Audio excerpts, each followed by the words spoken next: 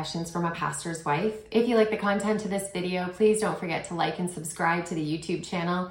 If you feel like this message will encourage somebody, please feel free to share it. And if you are on podcast, you can find this on Apple and Spotify podcasts. So I'm going to continue on with my little series on relationships. And I really, I should have started with the husbands first, but I was just so focused on that word submit from last week, submission. It was just so in my head a lot that I felt like, that one should have come out, that one had to come out first. But really, I should have started with the husbands, because it all starts with your husband. The husband is supposed to be the leader of the house, which we'll see in this passage, Ephesians 5, that I'm talking about. So, if you're watching this, watch this one first and then submission. Anyways, I'm going to talk about the men and how men are told to love their wives as Christ loved the church. So Ephesians 5:25-27 says this: "Husbands, love your wives, just as Christ loved the church and gave himself up for her to make her holy, cleansing her by the washing with water through the word, and to present her to himself as a radiant church, without stain or wrinkle or any other blemish, but holy and blameless." I've read that a lot, and I've really thought about it. And honestly, it all starts with the husbands. Men, you were given a tall task. And I know this day and age is really difficult to do that, whether you're Christian or not. I know that today's society, women are saying that they're strong enough to do it without you, that they don't need you. And then some women are complaining that where'd all the men go? I know it's really difficult right now to be a man, whether you're Christian or not. But I really hope with this video, you can take comfort in learning how to be the man that Christ wants you to be. So, the whole thing about this love is that it's a choice. It's not that instinctive love that you have for your children, not even the same instinctive love that God has for us. This is a choice, as you choose to love God or not. This is a choice to love your spouse. If you look at love and the love for your spouse as an emotion, it's going to come and go. All of a sudden, you're going to not feel in love with your partner, because as people grow, we change. And that's why a lot of marriages, I feel, are kind of going down in the dumps. They approach love as an emotion, and when they no longer feel it, oh, they must no longer be in love. I must not love you anymore. I got to move on to the next person. And that's why you find people getting married 2, 3, 4, 5 times. Because love is a choice. If you treat it as an emotion, it's going to come and go with the wind. So husbands, you're not supposed to love your wife based on what you can get from her. I know that society is very selfish and very much protect yourself. Let them give everything that they have to you, but you got to protect yourself. That's not the way that God wants you to love. The way you're supposed to love is a selfless, sacrificial love, the way Christ did. Just as Christ loved the church and gave himself up for her to make her holy. Are you willing to die for your spouse? And I'm not just talking about a physical death, although I really hope that all of you husbands would. I'm talking about the vices. The things that maybe you're hiding, and some examples would be like, the ones that come to mind are alcohol, drugs, sex addiction, pornography addiction, gambling addiction, things like that. They don't have to be addictions, but they're the vices that you struggle with. Are you dying to yourself every single day with those vices? Are you talking to your wife about them? Are you praying together about them? Because if you're hiding it, if you're putting it in the dark, Satan is going to use it to torture you. And you're teaching your wife that it's okay to hide things from you. And she may feel like it's a form of cheating. Lying, little white lies, hiding things that you should be talking to your spouse about, whether you think they're a big deal or not, whether you think that it'll change how she feels about you. You need to have the respect for your wife that no matter what, she's going to love you through it, because that's what the vows say. Because that's how you love your wife. Is there anything that she could say to you that you would be like, oh, well, that just changes how I think about you and I don't love you anymore? So you need to understand how to die to your flesh. And you need to understand that the love that Jesus had for the church was a service. It was out of servitude. And so you need to figure out her love language. That's another podcast that I'm going to talk about, that I'm going to do, is love languages and how it can be a benefit for your relationship. Figure out how she expresses love and how she wants it expressed to her, because everyone is different. You know, I like words of affirmation, and I love to give gifts. So that's how I respond and express my love. And you're not supposed to love your wife because of who she is, but you're supposed to love your wife because of who Christ is. And you're trying to be more Christ-like. So regardless of who she is, you should be loving her, because that's what Christ did. Christ came and he loves everybody. God loves everybody, not just Christians. You know, if you look at it this way, what if God only loved you based on what you brought to the table? That's not a very comforting love, is it? No. So we have to stop expecting our spouses to give us things. You know, if they respond to our sacrificial love, that's great. And again, it's really difficult today because, you know, men are being told to be macho and everything like that. But if you go to 1 Corinthians, and I'm gonna say the verse, 1 Corinthians chapter 13, verses 4-7. Nowhere in that love list, what love is that it describes, does it say men are macho, or sorry, love is macho, love is assertive, love is rude. You know, it actually says the opposite. So it's really difficult. I know, men, it's really difficult to kind of figure out where and how you're supposed to be doing these things, because women nowadays are very much, I am woman, hear me roar, I can do it on my own. Another thing is, it's your job to help your wife walk with Christ and to get a deeper walk with Christ and an understanding of God.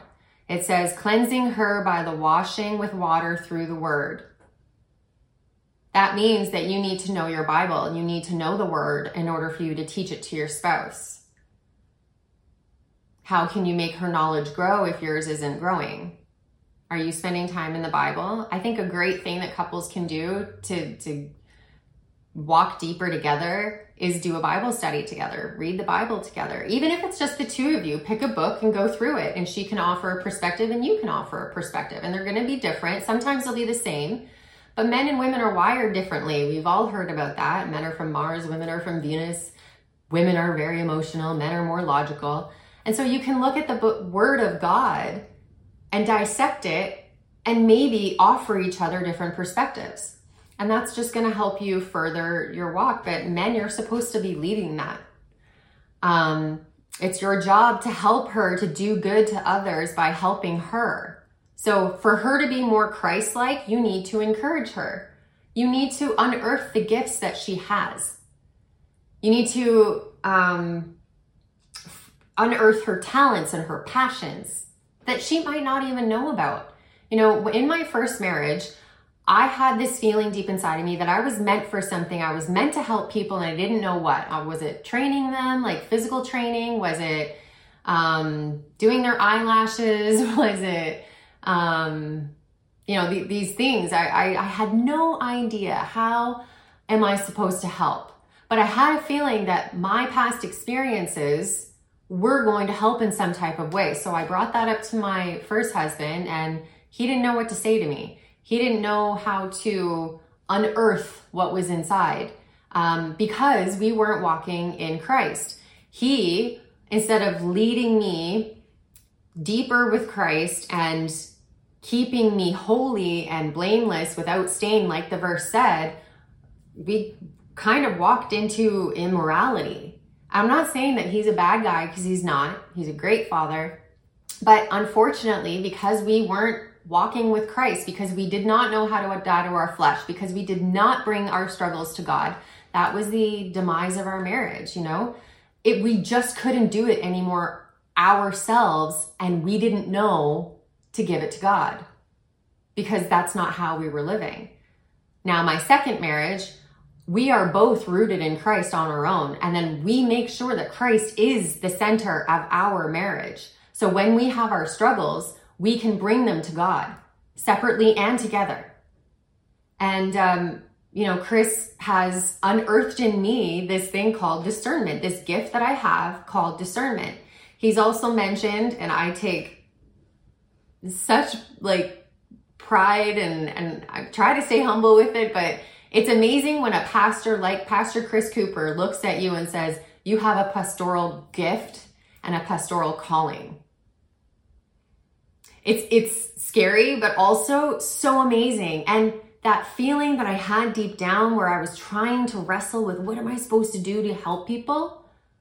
This is it. This podcast is it. My experiences, the things that I went through that were made to break me and kind of broke me down, and I lost my identity. I can speak to you now, being on the other side, being a born again Christian, again, following Christ very deliberately, trying to be more Christ-like.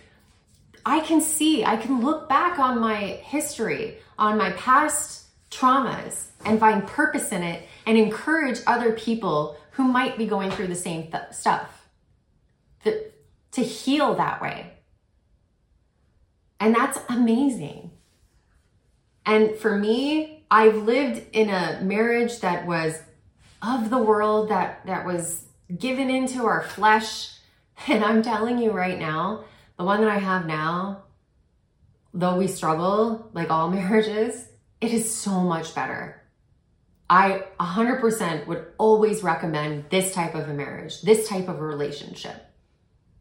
Because Satan is going to throw things at you. There's all these vices, there's all of these temptations. And how do we overcome it?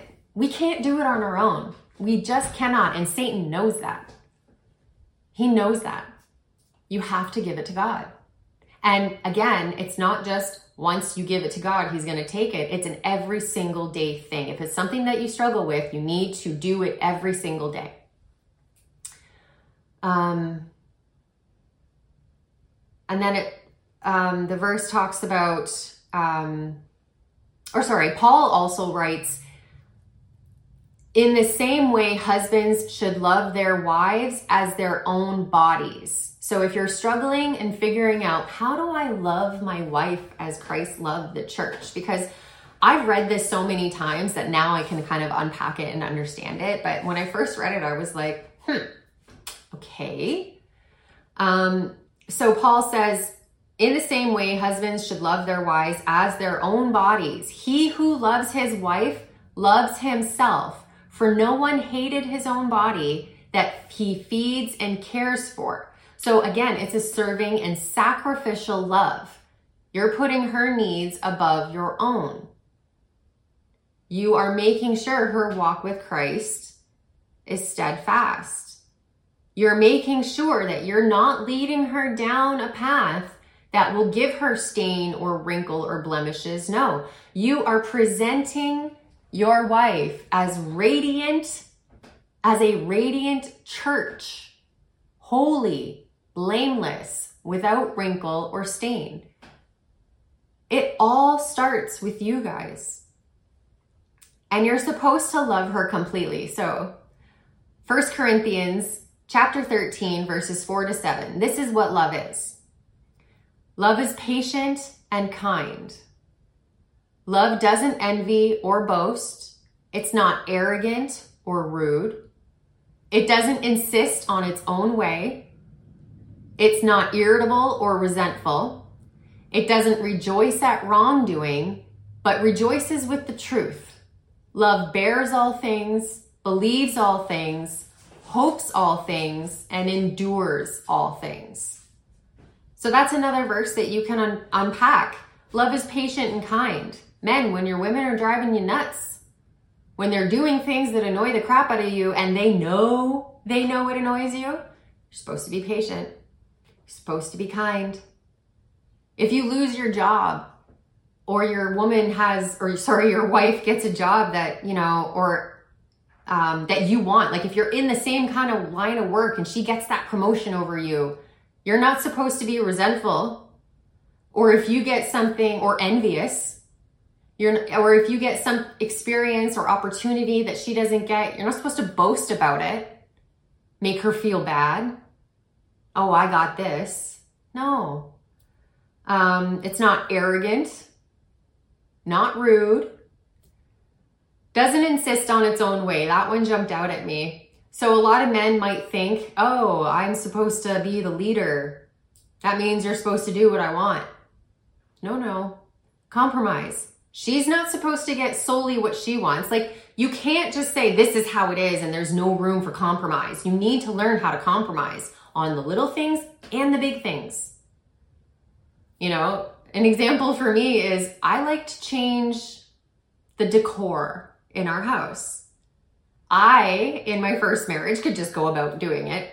He didn't care. I did it here. And Chris wants to be involved in that. So he was a little upset that I went ahead and did it anyway. So that's something that I know now. So it's not just one person getting their way and you need to suck it up and get on board. Okay? It's not irritable, resentful, doesn't rejoice at wrongdoing. So those vices, that the gambling or whatever that you like to do, you're not supposed to like doing it. You're supposed to rejoice in the truth. Die to your flesh.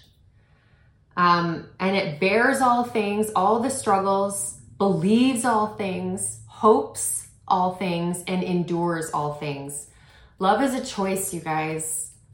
I'm just going to keep saying that. Love is a choice. And if you choose to love your spouse, you will get through everything. You will get through anything. And anything that is bigger than you are, you bring it to God. And He will help you get through it. You need to bring it to God together. He will help you get through it. And another big thing that I'm going to say for both husband and wife is there are going to be times that you don't want to love, that you don't want to provide, that you don't want to protect, that you don't want to submit because you don't think that your spouse is worth it. They don't deserve it. You're supposed to do it anyways. It's not about them deserving it. Christ didn't come because we deserved it. Christ didn't die on the cross because we deserved it. He did it because He loved us. A lot of people reject Him, and yet still He died on the cross. For God so loved the world, He sent His only Son. Not just believers, not just those who believe in what Jesus did. So when your spouse is doing things and you just don't feel like loving on them, do it anyway. God will bless you. There will be blessings on the other side of that. And that the blessing could be Him reminding you that this is the person He set aside for you. So men, it starts with you. It's a tall task, but I know you guys can do it. My husband is doing it. I hope you found this encouraging. Next week, I'm going to talk about the covenant, and I'm really excited for that. So next Thursday, 7 o'clock, make sure you tune in. And thank you so much for joining me tonight. Have a great night.